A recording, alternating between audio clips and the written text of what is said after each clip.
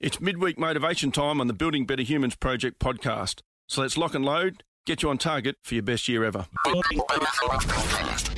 G'day team, Glenn Azar here with the midweek motivation edition of the Building Better Humans Project podcast. I want to talk a little bit today about the fear of failure and the fact that some people have such a fear of failing or at looking bad that it paralyzes them and stops them from taking any action.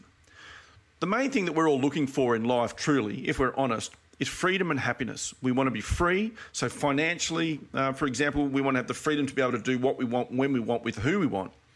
And it's not only on the side of that freedom, it's the happiness, because if we're doing what we want with the people we like, then there is a happiness around that. But what can stop us is we don't take that business opportunity, or we don't take that promotion, or there's something that holds us back because we're scared of failing, and someone else will step in and take that position from you because they don't have that same fear.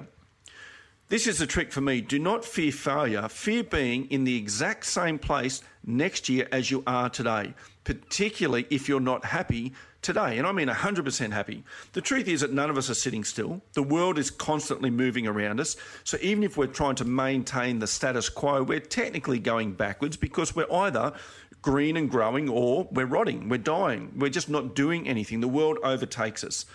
So the fear of failure, it's a short-term thing. It's worried about how I look. What are people going to say if I don't do something or if I'm not good at something? And it's a really minute, silly fear, to be honest, and let's call it what it is. It's a really silly fear because there are worst-case scenarios that you are never going to reach most of the time.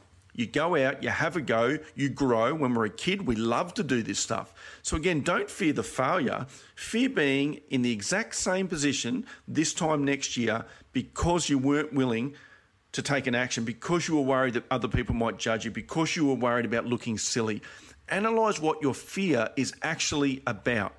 And the truth is you'll find that it's not that big a deal. That is your midweek motivation.